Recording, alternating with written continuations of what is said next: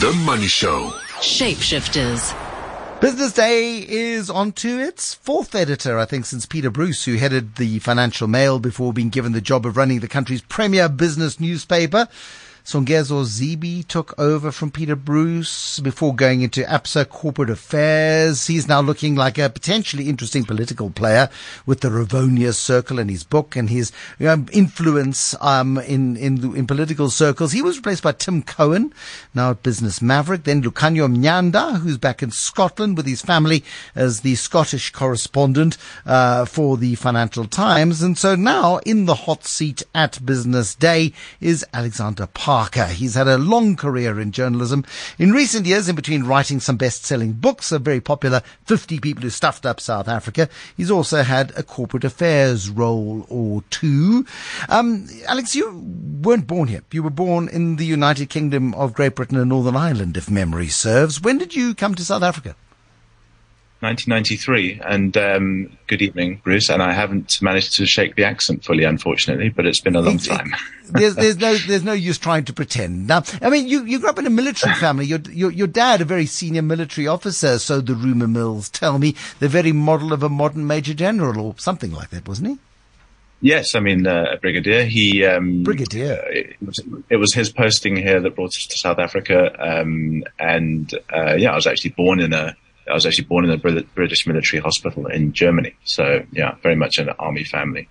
Well, so you're actually German. Okay, who knew? Yeah, don't ask me to speak German. The royal family is German, really, and a bit Greek. So, I mean, you're keeping fine company on that particular point, Alex. So you arrived in 1993. You were still schooling then, I assume, because you're a very young man. Yes, I was. I was finishing off in the UK, and then went to university over there, and actually started working in Oxford and London. That's where I started my career. I pretty much started immediately in journalism, actually. So, of a sort, I was the editor of a very nascent idea. It was a little thing called the internetbookshop.co.uk, and they needed someone to review books. And eventually this other thing came along called Amazon, but we were it for a while. Quite a cutting edge operation in those days. It's amazing to think. I mean, and again, the stuff passes in the blink of an eye, but it is as recently as the early 1990s that the internet was but a pup, and people were floundering their way through it. And Jeff Bezos has become the big gorilla, and everyone else has had to die on the sidelines. So, what then brought you, a young adult, to South Africa? Because you got here in 1993. What did you come here to do? Were you joining family at that point? So I eventually came here permanently. I was working in online book sales, and I like to say that I sold books online before Jeff Bezos did. He did it potentially more successfully than me. And then we all lost our jobs at BOL.com in London in the dot-com crash in 99. And that's when I came to South Africa and started work pretty much immediately as a downtable sub-editor on what was then known as the Natal Witness. And that was really my start in newspapers in Maritzburg, working on the Natal Witness as a downtable sub-editor, working late into the night, sitting next to the printing press. How on earth did you find that job? I wrote a column about the death of the Queen Mother. It's sort of a strange thing to recall. And I sent it to them because I thought they might publish it. And they said, no, we've already done something on that, but you appear to be able to write. So would you come here working on our subdesk? And that's how it started. From the Natal Witness, then, where this is bits of you I don't know about. From the Natal Witness, where did you go there after that? Well, I was eventually made deputy night editor, which was quite a big deal for me. I was quite young, and then after about 2 years at the Natal Witness, I came up to Joburg to work on a newspaper called This Day, which some of you may remember. Yes, it was next door to us in the building next door. And it was lots of fanfare, lots of excitement. Yellow Pages, the MTN advertising offended a lot of people. It lasted that day and the next day, but not many days after that, unfortunately. Yeah, it didn't last too long, but it was a great newspaper actually, and we had we had a super editor, Justice Malala, who was a younger man in those days, like we all were, I guess, and and I met a lot of incredibly good journalists in those days, and of course we were right next to Prime Media, so we saw you at the news cafe occasionally, I think. That we occasionally, I was working, you would have heard. Newspapers were so easy in those days. So this day unfortunately didn't last very long. Is that where then lots of people then just sort of spread into the media industry? Lots of people ended up in, the forerunner to today's owners of Business Day and the Sunday Times. Is that when you made the break into that business? That's when I first went to Business Day. So I came from This Day to Business Day, again onto the subs desk.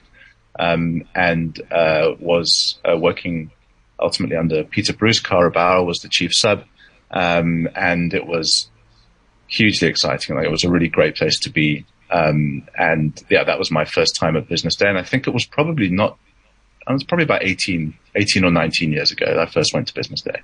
And you did become the chief sub editor at a point.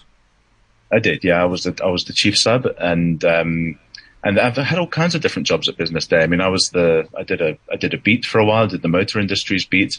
I edited Wanted magazine. I wrote leading articles, the editorials. So I was kind of around for a while, and like it is in media, I guess. I left a couple of times to go and do other things. But eventually, I guess, coming back to Business Day now as the editor is feels pretty much like coming home. Yeah, I mean, I'm very pleased. And as you should be, it's a great job for a prestigious title. But like all prestigious titles and some very non-prestigious titles, there's a huge amount of pressure in the media industry. Advertising isn't what it was. The compulsory tombstones and results publication that used to happen in newspapers, that fell away with the advent of the internet. That there wasn't compulsory advertising in newspapers, and that was a huge revenue source, of course, for Business Day in those days. That fell away probably a decade or more ago, and ever since then it feels like the newspaper trade has been struggling a lot more than perhaps it used to. I mean, I think that's probably fair analysis of the industry at large, but I mean, it does make me think a little bit about what I said to my colleagues when I got into the newsroom for the first time 2 weeks ago, and that was that having spent some time in corporate communications at a car company, the idea that these terrible difficulties that companies are going through, this idea of disruption is unique to the media is very wrong. I can tell you that from the inside, some of the car companies are in a flat spin because of the electrification and the huge amount of change that they're going through. So I think that we're in an age of disruption. It's not a particularly novel observation, but it is true. And in the media, and certainly newspapers and running a website, it's certainly challenging. But Business Day is financially in good shape, and I've got a newsroom full of really incredible colleagues. I mean, to be honest, I'm surprised to the extent to which it is in such good condition. I am not saying there's nothing to do, but it's certainly a going concern, and I'm really, really loving it, and really can't wait to get on and see how things can make things a bit better. I want to talk to you about visions and all of that sort of stuff, but I mean, I giggled to myself because I think it's something that symbolized to me, just how things have changed over the years. I think I went into Peter Bruce's office, and you couldn't see from one end to the other. It was so vast. It was a huge office. Ken Owen in his days at Sunday Times and Tertius Meyerberg in his days at Sunday Times probably had entire floors of space. The Business Day's editor's office nowadays is quite small, actually. It's like there's room for a desk and one chair. And I was thinking to myself, well, that tells you all you need to know about the state of newspapers. I mean, there's a sofa in there. A two-seater, not even a three-seater. The managing editor's got an air conditioner, and I don't, and I need to talk to him about that. But no, look, it's not a particularly big office, but I spend most of my time out of it anyway, so I don't really mind. It's really just a phone booth, if I'm honest. That's all I really need. So, but I mean, I take your point. The grandness has kind of gone. I think that's perhaps unaffordable, and that's okay. I'm not a particularly grand guy. No, you're not, and that's what's so nice about you. The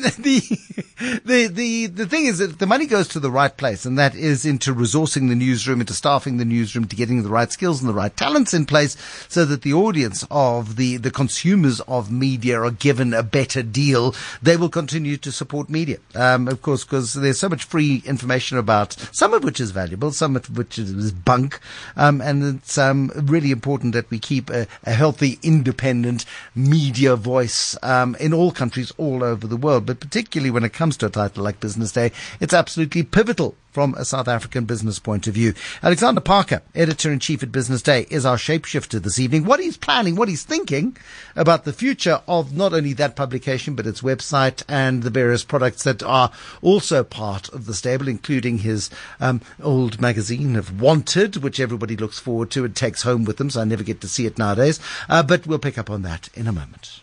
The Money Show. Shapeshifters. Editor-in-Chief of Business Day, Alexander Parker, with us tonight. Business Day, he says, financially in good shape. The team is in good shape. It's a solid team. It's got some very, very high profile and very talented journalists who work on Business Day, but it's not in the shape that it needs to be, Alex. I think that's a fair enough comment. I'm sure that the colleagues who work with you at Business Day would love a few more bodies about to get the beats covered and the work done on a daily basis. Yeah, I think that's a fair comment. And, they all know that we're going to get them. We do have vacancies, and they're in critical places that we're not doing the best kind of work that we should be doing on specific beats, for example. So we are hiring reporters, that's resourcing the newsroom. I mean, I'm an editor. It can never be completely resourced. I will always find something for someone to do. But I think that there are holes, but the publishers have already signed off those acquisitions of people. So I'm sort of quite happy that we're able to do that. There are other things that we can do too. I think there are efficiencies that we can make within our operation. I mean, there are certain dots that we can join. I think that we have a newspaper and we have a website and we have a television station, and we need to make sure that any silos that kind of exist between those operations are removed, because and it sounds incredibly simple to say it, and I often hear business people coming on your show and talking about getting rid of silos. It's very hard to do, but to get the right kind of story to the right audience at the right time, in the right way, on the right platform, is complicated. And it's not going to happen overnight. But I think that is the aim. That's the vision. We in terms of our numbers and circulation and all those things, I think those things are fairly solid. But we're never going to. I suppose to some extent we're always going to be something of a niche publication, but we're never going to shoot the lights out in terms of numbers like some of our more sort of general news competitors. But we also do need to improve them. That's not your job. I mean, your job isn't to be bigger than News 24. Your job is to do business better than Fin 24, I suppose, and that is and others. And it's going to be a consistent battle, and that integration of disciplines and getting people to work across different platforms and stuff is quite a hard thing to do as well, because there was at one time a massive vision, and I don't think it was very effective. I think it's all been undone now. But, if you wanted a longer piece, you'd write your piece for the Financial Mail. The breaking news would happen in Business Day or on the internet. The analysis would happen on the newspaper the next day. And the theory of that was the cover story would then be written by the same person for the Financial Mail. And while one or two people may have adapted very well to that environment, it didn't create a very happy place for a while within that stable, I don't think. Yeah, and I think that's part of the transition away from newspapers to a multi-platform operation. It's change management really, and it's getting it's trying to understand what skills and strengths people have, that you can't beat an old school newspaper hack into being a fast news web reporter or a wires reporter. Maybe you just can't do that, and that's okay. Maybe that person shouldn't be asked to do it. We have, fortunately, I mean, thank goodness, I have got such varied and disparate talent in the newsroom that I'll always tell you I'd like more people. I always tell my publishers I'd like more people. To some extent I'm getting that. But, we do actually have the spread of talent to just about get it all done properly. What a busy day we've had on Sense today. It's been quite wild. But I think we've got it done. I think we've got a great newspaper tomorrow. And I think that the website represents reasonably well what's happened today. So, we're there. We can do it better. But sure. We certainly have the platform. We're ready to go. What's your big vision? I mean, a new masthead. All editors want a new masthead. Peter Bruce talked about a tabloid-sized newspaper. There were all sorts of ideas all the time. What is your vision? What do you want to see Business Day looking like 5 years from now? The suite of offerings that you have. Well, certainly, a redesign is always tempting as an editor to come in and think about a redesign. But when I took over at Wanted as well, I also resisted the temptation, because actually that's design people will throttle me for saying this, but that's actually the easy bit. Having a really strategic objective and really understanding what you want to achieve with your various platforms and making sure that we are delivering, like I said to you, like that's the vision, delivering the right story to the right person at the right time on the right platform. That's the vision.